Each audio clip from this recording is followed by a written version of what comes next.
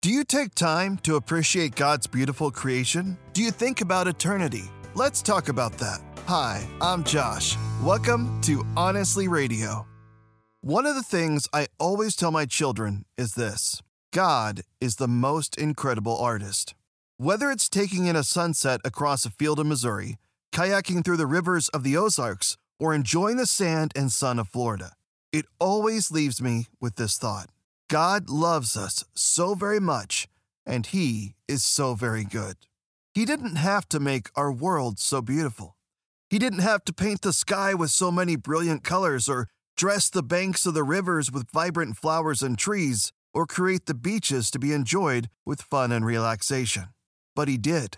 And whether it's the smell of fresh-cut grass, the smoke of a campfire, or the feel of fresh snow, we can recognize in a million ways in which the Lord, in His extravagant goodness, spoke a whole incredible world into existence. Our hearts should be filled with gratitude that God created this wildly beautiful and temporary place for us to enjoy, and He has placed within us His divine and eternal purpose.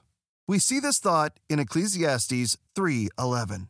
Yet God has made everything beautiful for its own time. He has placed eternity in the human heart, but even so, people cannot see the whole scope of God's work from beginning to end.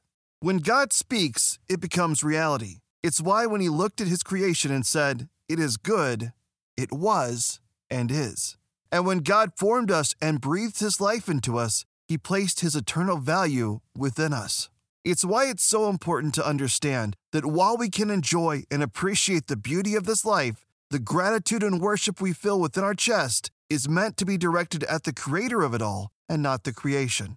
God made you for His eternal purposes, and nothing on this earth can bring you complete satisfaction. It's why we are in the world, but not of the world. My encouragement to you is to take a moment to contemplate and express your gratitude to God. Thank Him for being so wildly and wonderfully good, and ask Jesus to empower you to understand and embrace His eternal purpose for your life. I pray you embrace God's Word. For free faith-building resources, just tap the link in our Facebook or Instagram. Thanks for joining us on Honestly Radio. Embrace Jesus Christ. Embrace true purpose.